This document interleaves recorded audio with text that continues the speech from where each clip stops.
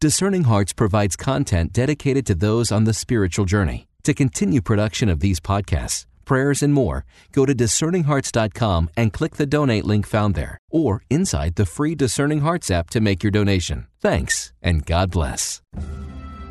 DiscerningHearts.com presents Pathway to Sacred Mysteries with Dr. David Fagerberg.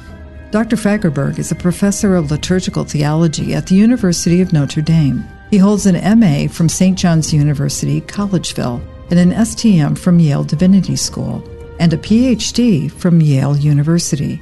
His books include Theological Prima, On Liturgical Asceticism, Consecrating the World, Liturgical Mysticism, and Liturgical Dogmatics. Pathway to Sacred Mysteries with Dr. David Fagerberg. I'm your host, Chris McGregor.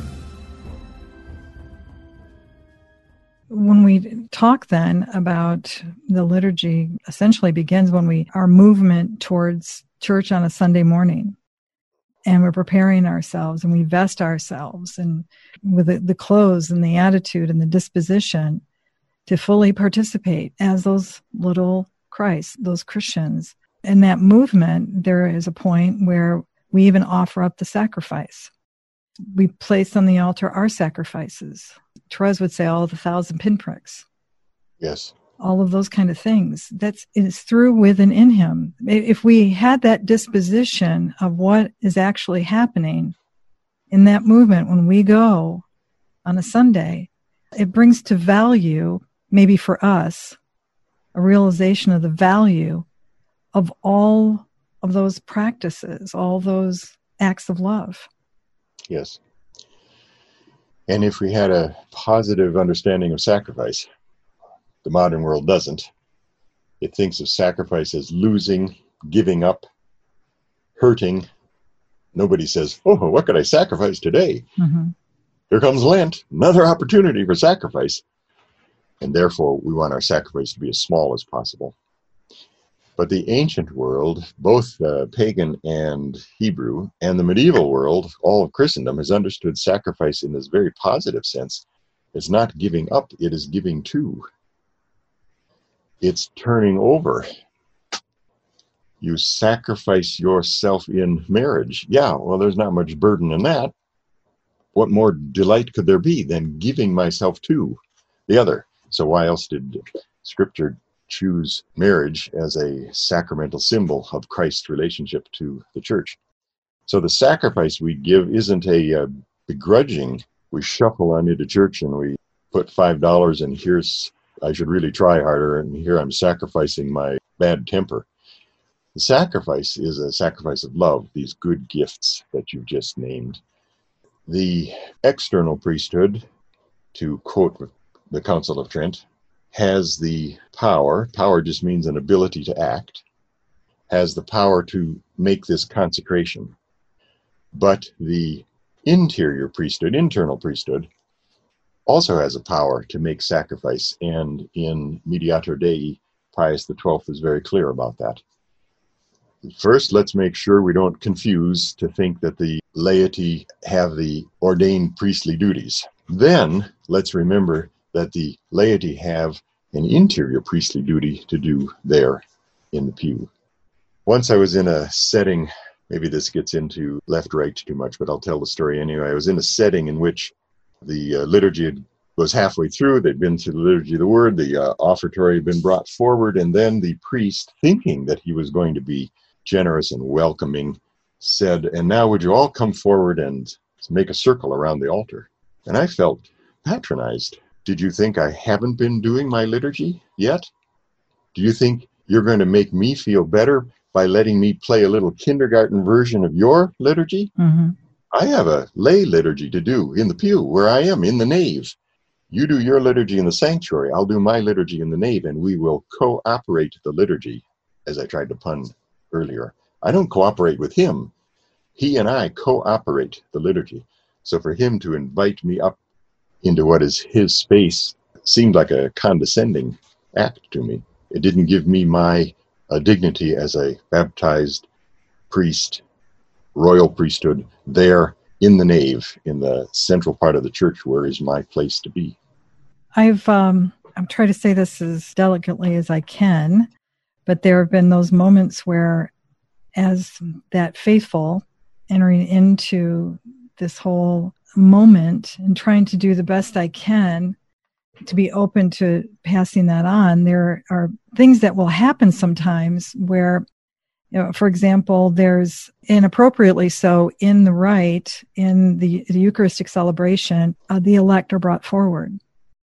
And there is a prayer that the priest, the ordained priest, on behalf of the church, prays for and with them in this moment of the scrutinies. I'll just be real clear of that. And a healing from the woundedness that they're experiencing. And the priest will lay his hands on behalf of the church on those elect. And then he invites everyone else to come up and lay their hands on the elect. And it's that moment, is my prayer not enough? This action you're asking me, which the church has not called me to do, but you want to include me and make them all feel like they're a part of something. Well, I was a part of something. Now you've negated and minimized the prayer you've asked me to pray for them and to join in with. I don't understand that. What is that? What is that about? And then I try not to get too disgruntled and irritated and communicate that irritation to everybody around me. So it's, because then I become a part of the problem. But do you know what I'm trying to say? There's this need to make everybody feel like a priest, and I already am by my baptism. If I invited you to my home for a dinner party, and when you came in, you found that I had set up a row of folding chairs, and I give you a little missalette so that you can sit in the folding chair and watch four of us do a dinner party. Mm-hmm. I imagine you'd find that kind of tedious. I imagine that your teenage son or daughter would ask, I don't get anything out of this. Why do I have to come? I don't come to watch a liturgy. Mm-hmm. I come to be a liturgist, to do liturgy, to do my activity. I think the same thing applies in all of these other areas that we've been pushing into, the monastic asceticism and the ecstatic mysticism. I don't keep a real diary because my real life is kind of boring, but sometimes I have thoughts that I think are interesting, and so I write them down. And I have this entry from my theology diary. I'm dead, you're dead, the monk is dead. All the little fishes in the baptismal font who are caught by Christ are dead. He has taken one rusty nail out of his hand and bent it into a fishhook to catch us. But the secular lay person, he throws back. The monastic lay person is dead and out of the world, but the secular laos is thrown back from the font to do a few more jobs. Justice, make peace, make babies, make witness in church, be faithful in marriage, sit on a throne at Cair Paravel. I must be as dead to myself when running my kid around or being meek with Elizabeth as any Francis or Benedict. It all comes from this baptism. And every liturgy is a celebration of that baptism by the totus Christus, Christ and his members are divided into external priesthood and internal priesthood. You have an understanding of what that engagement through the sacrament of baptism, you're aware of who you are and what that calling is. I think we need a baptismal apologetic once again, so that those few people like me understand what we're being called, invited to. We can become aware of what's happening. I think most people, they can't articulate it. There's something deep down inside. They just know it, but they get confused. I apply a statement to Mrs. Murphy that comes from a philosopher named Polanyi, who writes, "We know more than we can say." Mrs. Murphy knows more than she can say. She's a theologian, even if she doesn't have the vocabulary words that I'm going to be giving a test on next Friday, but she knows more than she can say. But it may help to learn the words to be able to say it. And so we know this baptismal identity. We sense the call if we're serious about our conversion. If the faith is there, that's a whole other path to go down. But let's assume somebody is trying to take their identity in baptism seriously. Maybe it would help to have what you called an apologetic. And while you were describing that, the word that came to my mind was mystagogy. That's what mystagogy is. I guess not just for the RCIA person 2 times. Your development as a Christian, your education as a Christian, your formation as a Christian is a lifelong mystagogy. In my dissertation thesis, I was looking around for a definition of theology, and I thought this would be a good one. Theology asks, what happened? As the bush burned but never was consumed, Moses had to ask a theological question. What happened? When the angel said to Mary, you'll give birth to a son even though you're not married. What happened?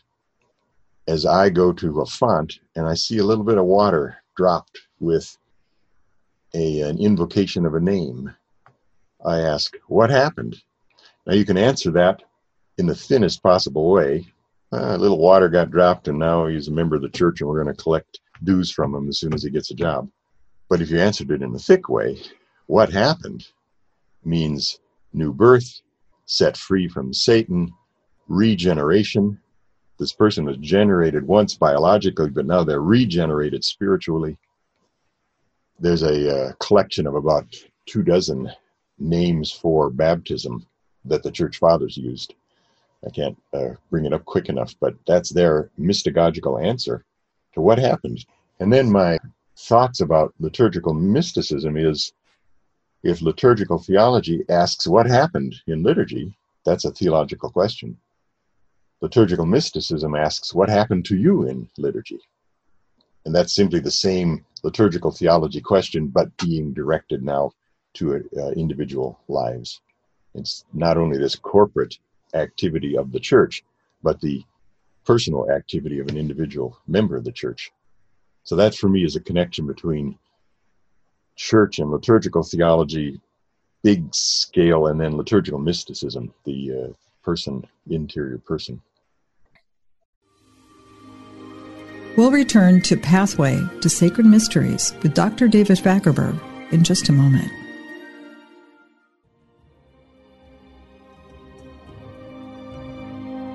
Did you know that Discerning Hearts has a free app in which you can find all your favorite Discerning Hearts programming?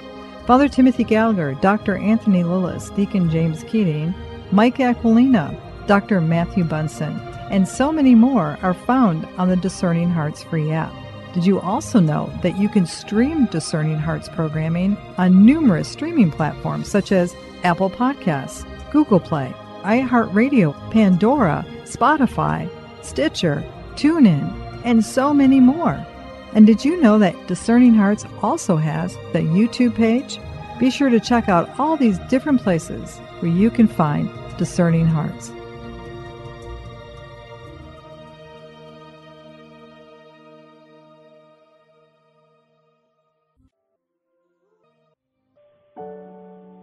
Take, Lord, and receive all my liberty, my memory, my understanding, and my entire will, all that I have and call my own.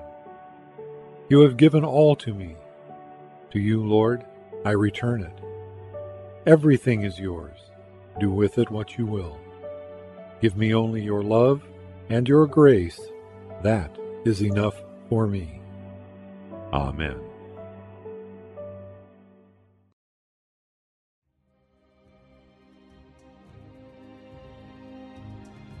Hello, my name is Deacon Omar Gutierrez, and I want to ask you to support Discerning Hearts in a special way. We, Chris McGregor, the board, and I all know that not everyone listening can help financially. We know we have listeners from all parts of the world, and we have made a commitment since the beginning to make the truths shared through Discerning Hearts totally free.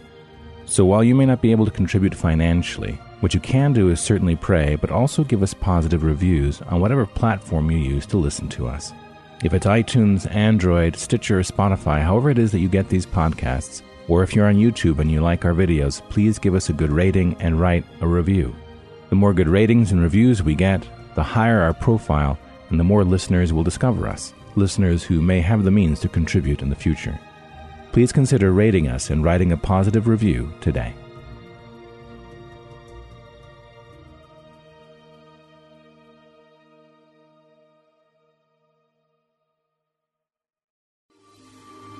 We now return to Pathway to Sacred Mysteries with Dr. David Fagerberg.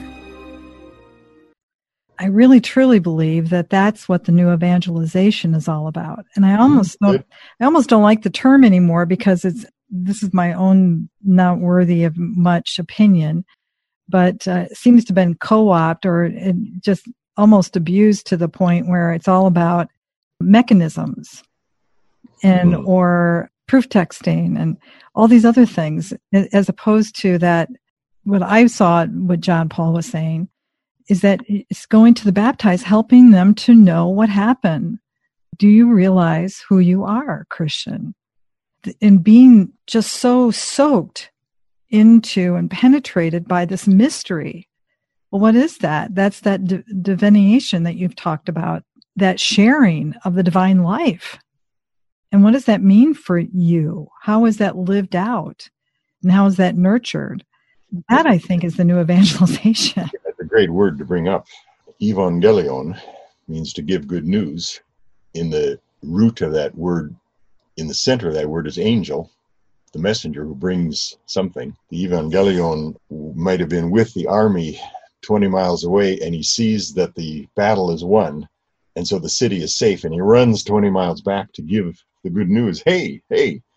Well, that's the Evangelion. It's 20 centuries away yet. We don't know when the world's going to end, the year 4037. But the breathless evangelists come running back to the world and say, Christ has conquered.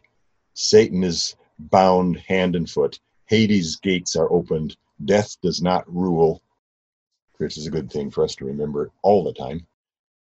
And that's the evangelization. Oh, are there corners in my life in which Satan still rules and I'm still dead? Are there corners of gangrene in my body? Yeah, I need that evangelion, that message, to be given to me steadily, regularly. And that's why one goes to church, in order to hear the good news proclaimed by people who are authorized martyria, authorized witnesses. And I'm thinking of all the liturgists there, both the external and the internal. The community with whom I have fellowship evangelize me further. They convert me further, metanoia, transform my mind. In and out, inhale and exhale. Maybe this is a leap, but you can insert a little music and then pretend like we actually got to it by a logical sequence and not by hook or crook. I was once trying to think about sacred and profane. If my life as a Christian is in the profane world, why do I need the sacred? Why do I go to the sacred? And is the sacred abandoning the profane? You all know some people who are so heavenly minded they're of no earthly good. What's the significance of the sacred? And then I had a thought that came from my old philosophy classes that had a thought from Aristotle. He said, if a 1,000-mile-long monster washed up on shore, you wouldn't be able to tell whether that monster was ugly or not. Because one of the requirements, there are 3 requirements, but one of the requirements for beauty is proportionality. And I can't see that whole monster. I can't take the whole monster in, so I can't tell if his nose is too big for his face or whatnot.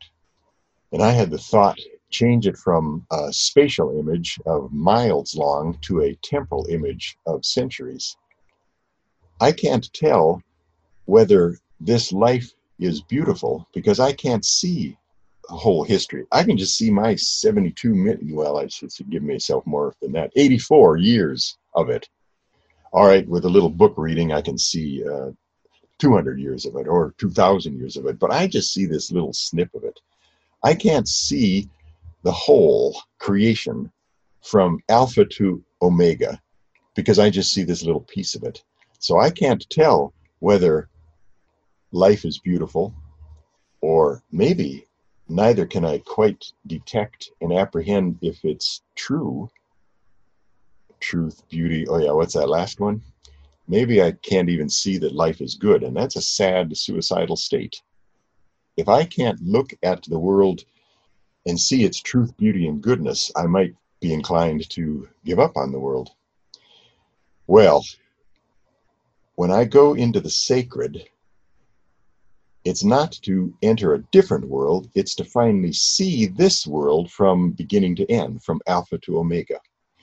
It's like the little shoebox dioramas I used to make in grade school with clouds made out of little cotton balls in the top and a stick for the tree. Well, here is a place that shows me from Genesis to Revelation what God's mystery of salvation is, his sacramental salvific plan. That's the way the Catechism defined liturgy. And I go into the sacred in order to have a vantage point on the profane. So then I do my liturgy in the profane world. Liturgy is doing the world the way it was meant to be done. But I can't do it the way it was meant to be done unless I knew what I was supposed to be doing. And unless I knew what God wanted me to be doing, and unless I knew what God intended for the world. So I have to spend some time with the blueprint drawer, with the architect, with the designer. I don't know how this family should operate, or this marriage should operate, or this justice in society should operate, unless I spend some time with the source of love and the source of justice and the source of. So you go into the sacred in order to inhale, so that you can conduct your liturgical, sacramental, priestly, I could use sacerdotal. We'll pile up as many words, similar sounding words, sacerdotal, sacramental, ascetical, and mystical life that I live my 7 days in the world between the times I come into the sacred on the 8th day. Then I take a step up into heaven so that I can see heaven around me.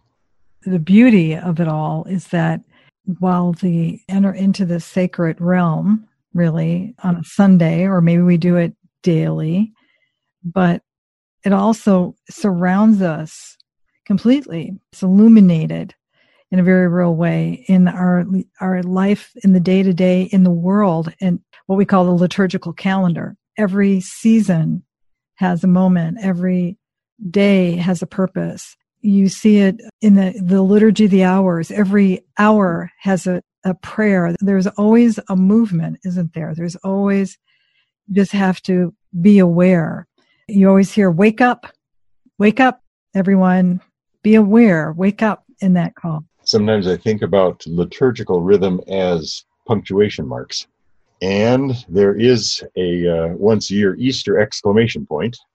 Daily prayer is a series of commas or semicolons. Period is the most important grammar point. I would give that to Sunday. But if I didn't have those organizational pauses, then my sentence would just run on like this, and it would have no end, and you couldn't tell when I was going to start or stop, and my life would just expend itself, and I would die with a sigh at the end. Mm-hmm. Liturgy enters my life by giving me an order or a structure, right pauses, a kind of formality. It gives me a grammar by which I can speak. So we're talking about a way of finding a connection. Oh, it's almost like another perichoresis. A connection, place for the sacred in the profane in the sacred. I think untold mischief has been done by an equivocation, two meanings of the word profane. Sometimes we use it to mean not of God, not holy. But its real meaning is set aside from the profane. And the world can be holy. The world is holy. There's holiness in the world, but that doesn't mean that there's no reason for setting aside certain sacred places. So if by sacred you meant yucky, if by profane you meant yucky, then I've got to leave the yucky profane world and go into the sacred world. And I know there are Christians that tend to live that way. But on the other hand, it would seem to be a mistake not to need sacred moments, sacred places, sacred persons, because this is stepping out of the ordinary into the extraordinary, so that when I return, I can see what is ordinary. I'll be very careful not to give anything away, but I knew a priest. This isn't somebody, second cousin told me this. The priest himself told me this, that in his seminary class, the teacher had them lace on their tennis shoes and run around the interior nave of the church. Why?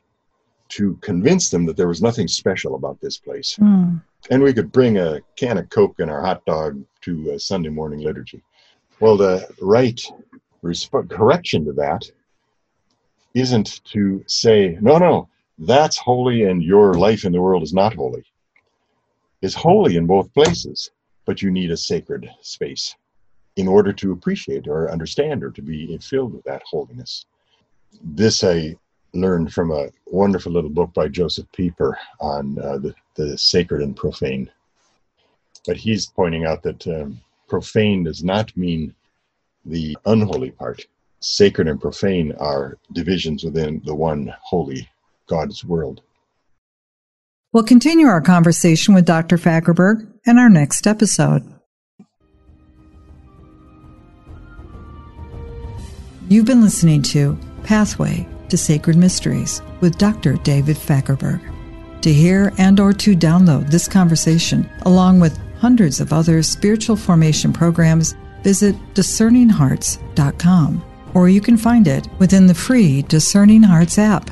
This has been a production of Discerning Hearts. I'm your host, Chris McGregor. We hope that if this has been helpful for you, that you will first pray for our mission. And if you feel us worthy, consider a charitable donation, which is fully tax deductible, to help support our efforts. But most of all, we hope that you will tell a friend about discerninghearts.com and join us next time for Pathway to Sacred Mysteries with Dr. David Fagerberg.